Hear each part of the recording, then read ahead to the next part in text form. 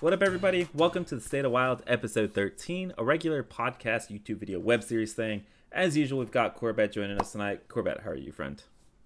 Hey, Miath, I'm doing very well. How are you today? Doing pretty well. It's like one of the highlights of my weekend, so I'm really excited to record. But the rest of you guys know the drill by now.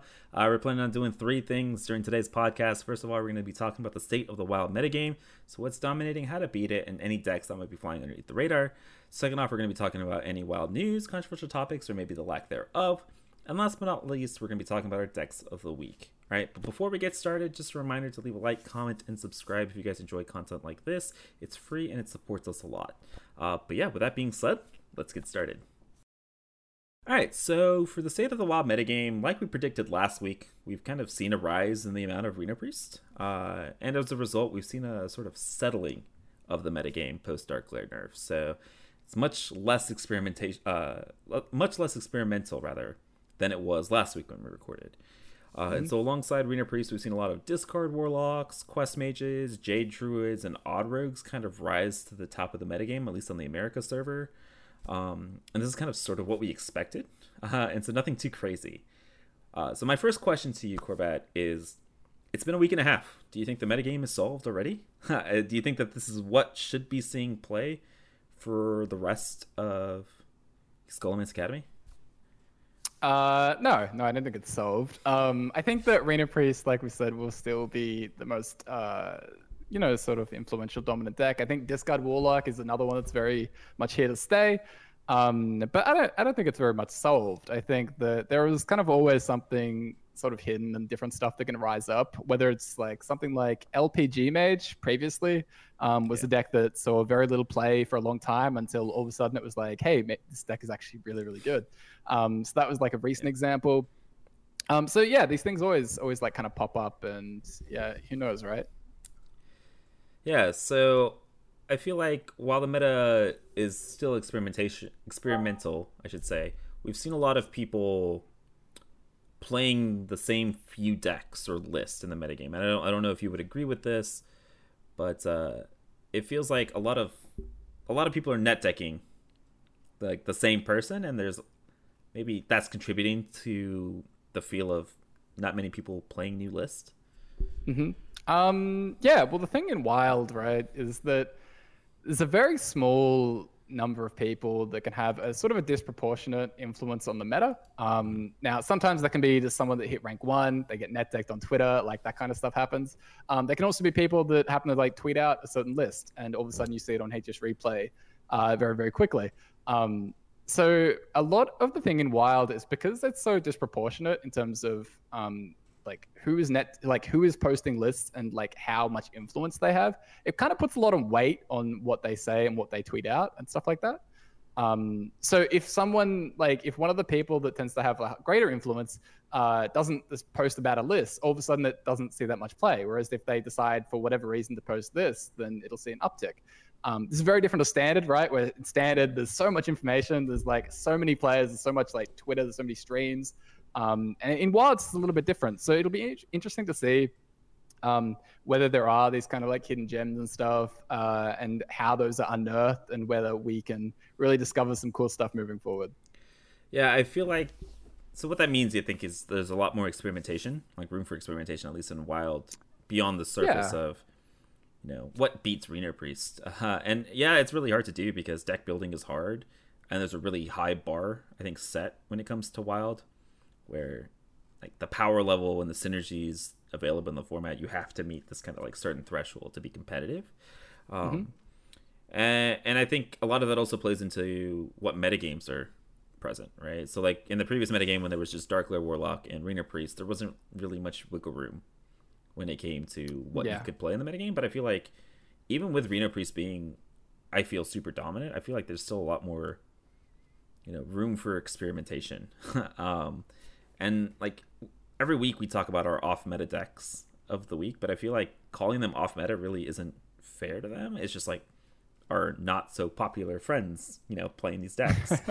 Because I feel like these decks are ones that are potentially competitive, but just because somebody like you or Hijo didn't tweet them out, they're not seeing a ton of play. Right?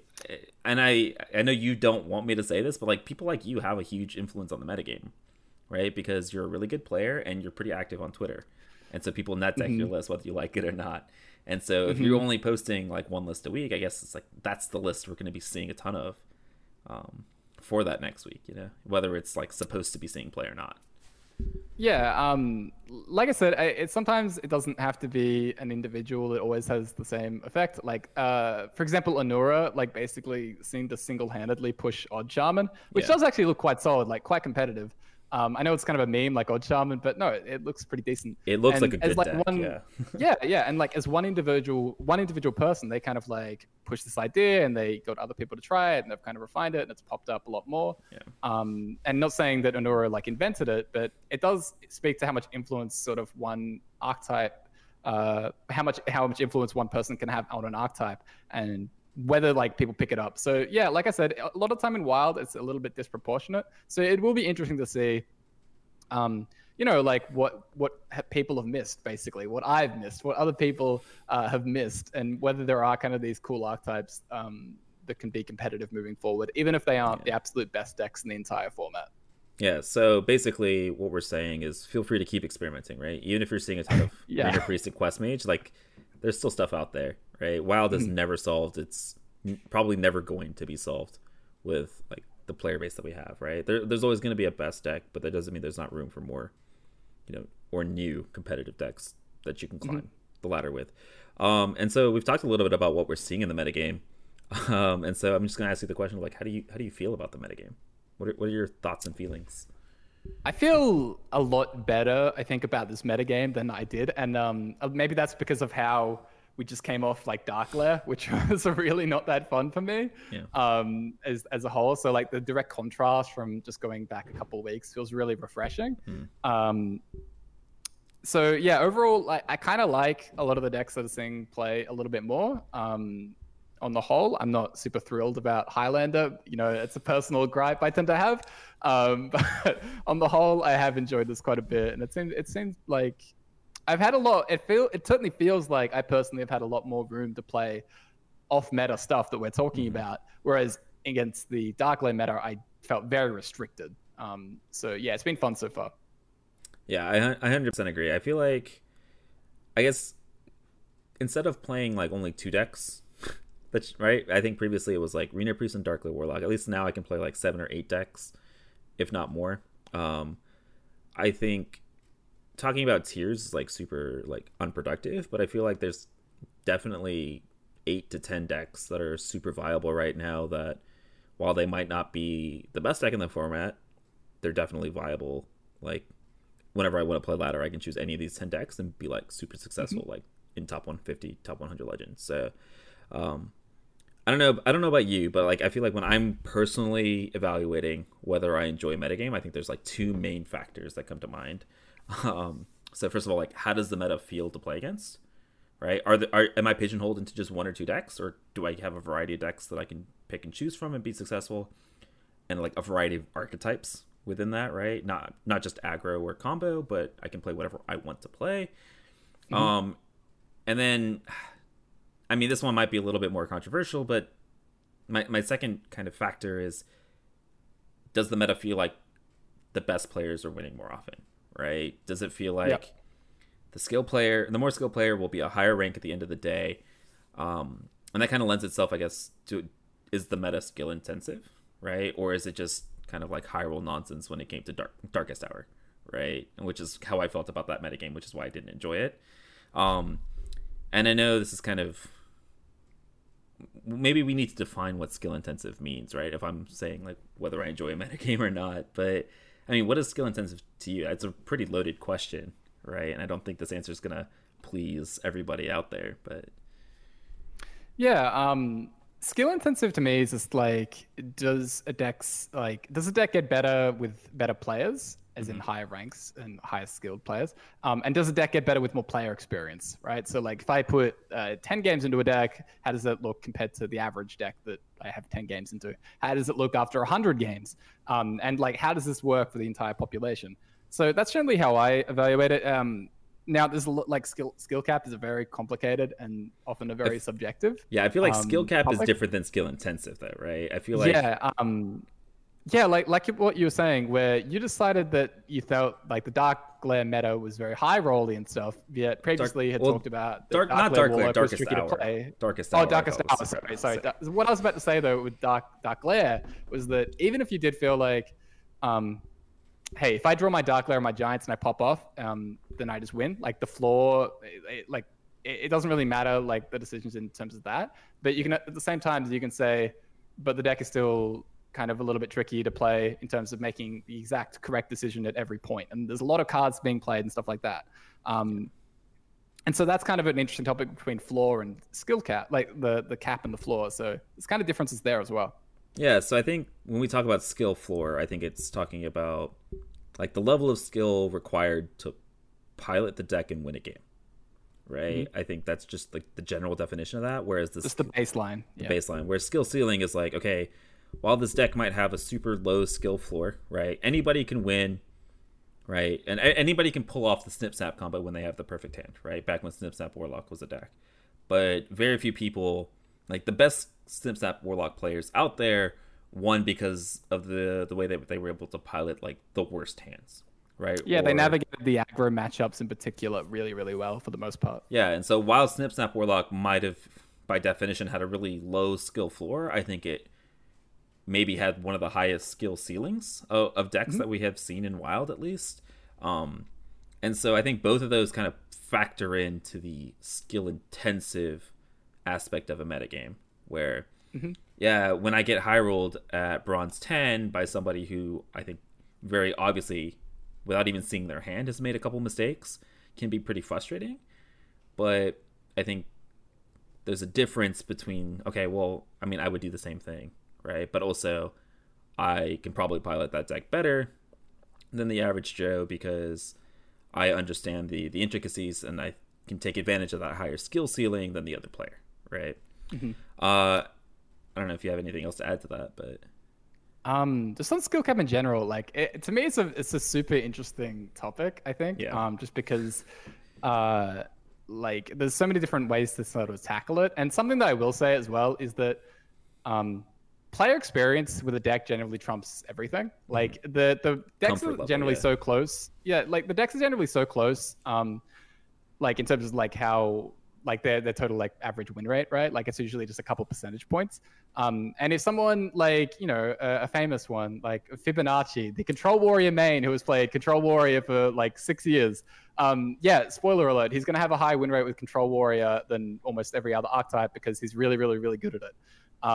And so there's always like room for someone to kind of get better at an individual deck. And, you know, people often like meme about Hearthstone in terms of random and skill and stuff, but there's a reason the best players tend to win a lot more than others over the long run, because there are constantly meaningful decisions. And so that's just the thing I'll say on the individual deck. Something else that I would talk about is sometimes people, when talking about skill cap, people tend to, I think, misunderstand which decks are the highest skill cap.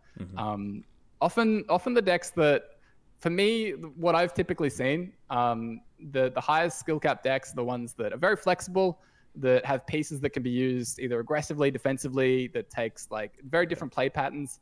That the more times you think, wait, what's the right play here? Wait, what should I, hang on. There's 2 viable lines, there's 3 viable lines. Like what's the right decision? The more often that happens and the more like flexible a deck can be in a certain matchup and stuff, those tend to be the hardest decks. Which I think like there's a bias towards control decks typically, but I think some of the most skill intensive decks are actually the very fast kind of flexible combo decks, like decks like Snip Snap, decks like Inner Fire Priest, decks like even like something like Quest Rogue could use pieces very differently depending on the matchup, in how you complete the quest. So yeah, it's an interesting topic to me as a whole, and how the player perception can often be a little bit different than the reality of it. I mean, I think that's a good segue to a couple points that I kind of want to make. You talked a lot about this bias towards control decks being super skill intensive, and I just I want to talk a little bit about this myth that aggro decks are brain dead, aggro decks are not skillful, they don't require skill to play, you just drag stuff face. And I like heavily disagree with this fact, and every time I see it in a Twitch chat or a YouTube comment, I like cringe a little bit, because I feel like for me, aggro decks, because you make less decisions on average than a control matchup, right? Let's say I'm comparing Reno Priest to Even Shaman, because aggro decks on average, maybe Even Shaman's not even the right kind of comparison, but you make less decisions, and so therefore each one of your decisions matters more, right? And so I don't know, when the last Wild Open happened, F's in the chat for the Wild Open, right? But I played a ton of Even Shaman that 1 month that we were trying to qualify for the Wild Open. I played close to 300, 400 games on one deck of Even Shaman, and even something that seems super simple, right? There are so many intricate decision lines where it's like aggro decks are not brain dead, and there's a lot more decision points and nuance to aggressive decks than I think most people give them credit for. Yeah, and I think it's even less about aggro versus control. It's more about the type of aggro deck, the type of control deck. There are aggro decks that are hard, there are aggro decks that are easy. There are control decks that are hard, there are control decks that are easy. And so it really just depends. And no matter what you're playing, right, as Hearthstone for the most part, there are going to be at least meaningful decisions. People are going to make mistakes. And so, nobody plays perfectly all the time. So no matter what you're playing and stuff. But yeah, skill cap, as you said, like there can be misunderstandings on that stuff. And I still remember you playing Even Shaman in that Wild Open month where I remember you thinking that it was going to be like kind of easy because Even Shaman had that rep. And I remember you talking about how you felt like, hang on, there's kind of a little bit more to it, which made you frustrated because sometimes you just get Giga high rolled. But yeah. I feel like there's this misconception. Another one I want to kind of touch on is this: every time a meta report comes out, right, whether it's VS or it's Tempo Storm or it's the Wild Side, every time a meta report comes out, I feel like we get a little bit of argument about, okay, well, this deck should be in this tier. And while I don't want to argue about like tier lists or anything like that, there's this common argument that decks are like, they show up with a lower win percentage because they're more skill intensive, right? And maybe that's true for like brand new archetypes that people like don't know how to play, because I think Snip's not like the very first meta report that it came out for, that it was on the VS report, rather. I think it was like tier 2, and then like that was, sorry, just to jump in, that was mostly because of the build, not because the final refined build was actually always like the best deck in the VS report. Sorry, but yeah. No, but it's like stuff like that where they show up lower and then people say it's because they're more skill intensive to say it. Well, like I think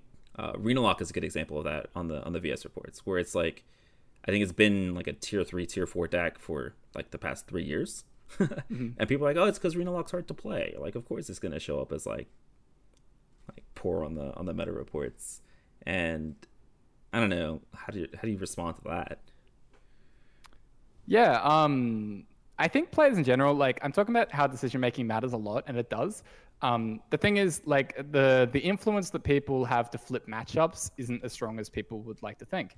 Like, bad matchups are bad matchups. Like, and I say this as someone who, like, I acknowledge all the time when I make mistakes. I acknowledge that I'm not nearly as good as the best players. Typically, though, like, if you take 2 good players and then you look at the matchup, oh, it's like unfavored. You take 2 very, very good players. It's very rare that matchups flip, and it's very rare that there's like very, very significant changes in the average win percentage, regardless of the rank bracket that you're looking at. If a deck changes in performance in matchups by just a couple percentage points, that's a really big deal. Yeah. And so often when decks go from like they're evaluated as like tier 4, and it's like, no, it's actually like tier 1. You just have to be a big brain like me. That was like, it's a double thing, right? It's a winning argument for 2 reasons. 1, my opinion is right, you're wrong. 2, true. I'm smart, you're dumb, and that's why like it's because all the plebs on ladder don't know how to play it. And that's kind of my issue. I think sometimes when people have problems with the data-driven stuff, I tend to value that stuff a lot. I know some people don't, but there's a lot to be gleaned from that kind of information, in my opinion. Even stuff on HS Replay. I know people rag on HS Replay as wild, but I think it's a super valuable resource a lot of the time, even if you don't take it as complete gospel. Yeah, I think taking out the bias of one select person or like 5 or 10 select people and looking at, okay, well, this is a sample size of 10,000 people, right? And I think that's more representative of a power level or a the skill level of a deck, maybe. And it's like you said about it's like I said about Fibonacci, right? Like an individual can definitely have more success with the deck over another because they're more experienced with it. But we're talking about like average for the population at a specific rank or something. Yeah. And so let's kind of tie this back to our metagame. And so we're talking about a lot of skill. What decks would you say have been the most skill intensive in your opinion? I think we've talked a little bit about Snip Snap Warlock. I think pre-nerf Quest Mage, I think as much as I hated that deck, I think was actually much more skill intensive than people gave it credit for. I think the best players, like I think you and Jack, were so goddamn good with the deck, and when you didn't have Flamewaker, you were still winning a ton of your games, right? So, I mean, other than those two, what other decks do you think have been super skill intensive? Maybe Patron Warrior back in Standard? Yeah, I wasn't really around in the days of Patron Warrior. So I think you would have loved that deck. Yeah, me too. I think I would have liked it a lot. Ungoro Freeze Mage is a famous one. That had typically had a very high skill cap. Let's see, a Miracle Rogue recently in Standard had a very high skill cap, I believe. Cyclone Mage currently in Standard has a high skill cap. Like I said, you're generally noticing a pattern of the types of decks that I'm talking about. And it is interesting. Like I said, skill cap is something that's measurable and something that leaks into often the Standard VS reports. If you guys are ever interested in that, you can often read discussion, and Zacho has talked about this kind of stuff previously about like which decks are the most skill intensive and stuff like that. Yeah, but let's wrap it back to Wild, right? So what decks in the current metagame? Yeah. We talked a little bit about it at the very beginning of the segment. It feels like forever ago, right? Sorry. No, you're fine. You're fine. What decks, though, do you think in the current metagame would you say are skill intensive, or at least like high skill ceiling? I think LPG Reno Mage seems like a deck that with the Pilgrim package seems pretty relevant. I think Quest Mage is always one that players typically will perform better with as well. And I think as more of an off-meta thing, I'm always partial to Inner Fire Priest as an answer. I've been playing Inner Fire Priest a bit, got Nectar a little bit.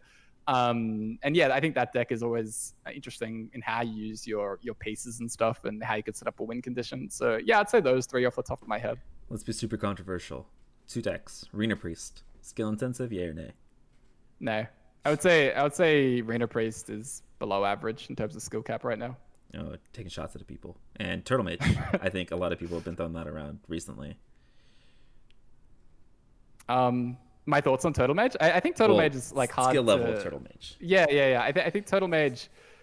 I think it's tricky for new players to pick up, but I think like once you get it, you get it. But yeah, I'd say for the first like I don't know X amount of games. I don't know what the number is, but until you get used to like the hand size and managing the order of play, then it can be a little bit tough. But yeah, and I think even surviving the early game is a little difficult as well. So yeah, I'd say Turtle Mage is definitely above average in the current meta. Cool. All right, so we talked a little bit about like skill. We kind of went a little bit off topic talking about skill ceiling and stuff like that, but I hope you guys enjoyed the conversation. Kind of just happened. but yeah, let us know your thoughts on what you think are the most skill intensive decks, or whether your favorite deck is skill intensive or not. But yeah, we will move on to part 2. All right, so here's where we usually talk about wild news or controversial topics, and a little bit like last week, there's a lack of news. Still no news on the brand new game. It's taken forever. Sad. And so just like we did last week, I think in this section we're gonna answer a couple of questions from you guys, from the YouTube comments or our Discords related to Hearthstone or not. And so if you have a question that you would like answered in future episodes, make sure you guys join the Discords or leave a comment down below the video, and maybe we'll answer it. And so this week's question actually comes from Arcyoung from my Discord. What's your favorite set from a flavor standpoint? So regardless of power level, right, or what your favorite cards were, what was your favorite set flavor-wise? There are two that jump out. The first being Frozen Throne. I loved that expansion when it came out. Well, not the playing, but yes, like you said, the flavor. Yeah, when that expansion came out, it was very, very cool. As someone who I'm not that familiar with like the WoW lore and stuff. Yeah. And I think it did a really, really fun job of conveying all that, and all the characters were really sick, and the whole Death Knight idea and stuff was super fun. I mean, Game of Thrones was kind of at its peak of its powers at that point as well. So as a pop culture thing, the whole like Walking Dead and bringing back the so and so spoilers. But with all that stuff, I thought it was really, really fun. The second one is actually Scholomance. I'm a huge Harry Potter fan. It's a recent set, but dude, I love this set. Like, it's so sick. I love it. It's fun. You stole one of my answers. I was gonna give two as well. Scholomance Academy has been like, regardless of whether you like the cards or the decks or anything like that, like Blizzard knocked it out of the freaking park with this expansion when it comes to flavor. I think this expansion might be the best it might be the best they've had. Like, I legit think this is I absolutely love this expansion. It's been a blast, and the flavor, like you mentioned, I was a huge Harry Potter fan growing up as well, and so like this whole back to school sort of like Hearthstone Harry Potter crossover has been amazing. And then my other one would be actually Un'Goro, Journey to Un'Goro. Because that was like the first time we saw Quest and like elementals and everything. And Benbred rapping. Benbred rap is like the best. Oh god, I still listen to that every once in a while. But yeah, I think those are my two favorite. I absolutely loved. Honestly, I think Blizzard doesn't get enough recognition for like flavor and art and flavor text and all that other kind of crap when it comes to expansions, because people focus on the cards. But I play other card games, and like nothing compares to what Blizzard does with their expansions. It's actually just freaking amazing. It's beautiful. Yeah. But yeah, thanks for the question, Archeon. Yeah, and yeah, you guys let us know what your favorite flavor is. Okay, ignore the cards. Talking about flavor. But with that, we will move on to part 3. Yeah, so part 3 is where we talk about our decks of the week. So recently we've kind of gone off meta in past expansions when we're talking about our decks of the week. So today, what we have for you are 2 sort of meta decks. So decks that I think you could fairly, not easily, but confidently climb ladder once you get to know them. And then 1 off meta, or maybe we should label it less popular after our conversation today, right? But the first one we're going to talk about today is Discard Warlock. So this is a deck that I piloted to top 25 Legend on the America server. And so basically when this deck was at its peak prior to Scholomance Academy, like Discard Warlock was like a tier 1 deck finally. And it was experimenting with Dark Lair, right, as a potential inclusion. And after the nerf to Dark Lair, while the combo version of the deck was kind of dead, I essentially saw this deck and was like, okay, this is a second and third copy of Canrathed, right? It's another mech warper for my Flame Imps and my Cobalt Librarians. And then after realizing how broken Raised Dead is, you get to just shove that in here as well. And it's just like a little baby Innervate. And it's been really, really clean. I was experimenting a little bit with Flesh Giants, but those are a little bit clunky since you don't really have all the self-damage effects that you did in Dark Lair. But I think this list is very clean. It's very, very powerful. And we were talking a little bit about it earlier. Definitely a competitor for like a tier 1 deck in the metagame. Yeah, I was playing basically the same list. I think I just had Fist over the Fellstalkers. But yeah, basically the list looks really good in my opinion. And yeah, like you said, the Flesh Giants, I tried that as well, and I didn't love them. They felt a little bit clunky and kind of a little bit forced. So yeah, this feels super, super clean. I mean, it's strong as hell, and yeah. Yeah, low-key, I think a lot of people talk about Voidwalkers as maybe a flex spot, but I'm like really confident that it's not. I think it's one of your best cards in the aggressive mirror matches. I think it's so good, and you guys shouldn't be cutting them. Like you mentioned, I think you cut Fellstalkers for Fist, which might be good. I haven't experimented much with Fist, but I feel like Fellstalker is like your only real flex spot when it comes to Discard Warlock. But yeah, this deck is really nutty. Raised Dead is insane. Hand of Gul'dan is insane. I think if you just want you want that quick climb to Legend, I think this is like the new go-to. Yeah, no more Pirate Warrior, just run this deck instead. Yeah. But yeah, that's Discard Warlock. Short, simple, easy to go, easy to climb with as well, hopefully, and not too complicated to play. So let's go ahead and move on to our second list. Corbett, you want to take it away with your Turtle Mage? Oh, I absolutely do. Turtle Mage. Dude, this deck will get you more friend requests than you know what to do with. I have loved playing Turtle Mage. And I think it's just because it's been like fresh. It's been kind of a little bit different. It's a new archetype, right? And you don't always get that in Wild. So I kind of like pounce on them when I get the chance. Okay, so Turtle Mage. Should we go through the combo, like how it works, or what do Yeah, you think? for those of you guys that don't know Okay. it, yeah. Yeah. Okay. So the way Turtle Mage works, you play Pilgrim, your 8 mana guy, and you often select Potion of Illusion to get a 1 mana copy back in your hand. Yep. Okay. So next turn, you play your 1 mana copy, Potion, get another one. You play it again, and you get 2 more copies. And so you just kind of keep on looping these, and you can kind of weave in some other 1 copy minions, right? So I can Cloud Prince opponent for 6 damage, add a 1 mana copy back to my hand, and just go face again for 6. And you can kind of do these little loops that kind of just lock out the opponent. You don't always have to pick Potion of Illusion, right? Because you're adding multiple copies to your hand. So you can add, so you can play Frost Nova with your Pilgrim. You can play Ice Block again with your Pilgrim. So you can have basically an infinite supply of ice blocks until you draw them all. So yes, this deck is once it kind of gets its claws into the end game, it's basically really impossible to stop. It's very uninteractive. So it's a great finisher for like decks that kind of don't pressure it enough. And now with this particular build, it looks a lot different than what you might have seen on ladder. It's running a very different set of cards compared to things like Doomsayer and Depth Charge, which are more popular. It's a lot more closer to the standard build, which is much more tempo focused. So things like Firebrand, One Thief, what's it called, One Maker. You're paying a whole bunch of cheap stuff to fight for board in the early game, and then you're just trying to like basically playing mid-range mage until you get to your end game and you win on turn 8. So that's it. Yeah, this deck reminded me a lot of like Shutterwalk Shaman back in standard, because Shutterwalk Shaman didn't have Dirty Rat in that metagame, right? So there was no way to disrupt it once they like started chaining the Shutterwalks. You were like done for. There was no way you could interrupt it, and that's kind of how this deck feels.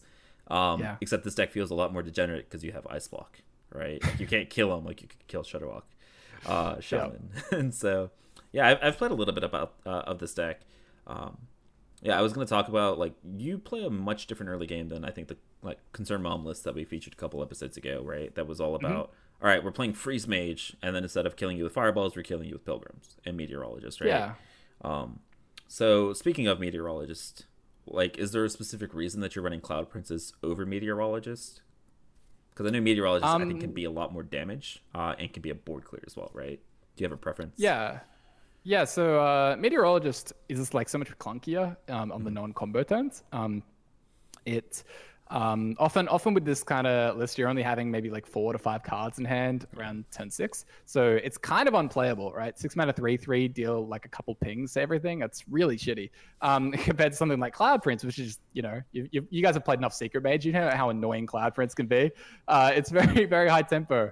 And so that's kind of just fits into what the rest of the list is, right? It's all tempo. It's all fighting for board. I think players in general in Wild, my personal preference is almost always to look for tempo like plays, actually be active in fighting for board control, be aggressive and stuff like that. Even if you are playing a slower archetype. And this has been true for priest lists like in the past, where I've often wanted the dragon package, it felt like, or I just want more early game, or stuff like that. So yeah, it's a real pattern. In just trying to like, once you get to your combo, right, you're winning. It doesn't matter if you have Cloud Prince or not. Once you get there, you're fine. So it's all about really survival and forcing the opponent to be a little bit more reactive. I think a list like this, for example, is going to have a really nice time against something like, I think Quest Mage, and really denying chip damage is a big deal in that matchup, for example. Yeah, so this deck, I think it's very fun to play because it's brand new, but I feel like if this invades ladder, I'm going to be very, very, very, very sad because standard players are already demanding nerfs. Yeah, I don't think it's at that point in Wild, but it can be like if you're in a like any sort of slow deck and you can't kill them or disrupt their combo, then like you have no chance at winning, right? Like if you're Arena Priest and you haven't killed them on turn 8, turn 9, you're probably losing the game, right? It's kind of frustrating, but I will say, it being a brand new deck, it's a very unique play pattern, I think, compared to a lot of other things we've had in Wild, like maybe Shutterwalk Shaman back like at the very beginning days of WoW when it was running like Corpse Taker and stuff, but yeah, it's a very unique deck, and I'm, first of all, like, I'm kind of excited because it's new, but also I'm also very, very scared. So now moving on to our third deck of the list. I want to preface this deck by playing you a little bit of footage from a couple episodes ago when Corbett said that Totem Goliath, Totem Daddy, probably still won't see play and won't be good. Yeah, I think this is I think like the fact that it's a death rattle means it's just so slow. So for wild, I don't think this would see play maybe at 4 mana. Okay. I don't remember saying that. And so he said this, and now has proceeded. I think him and I have both messed around with versions of this list. Totem Shaman, like not even Shaman, Totem Shaman, with Totem Goliath, Totem Daddy being one of the best cards in that deck.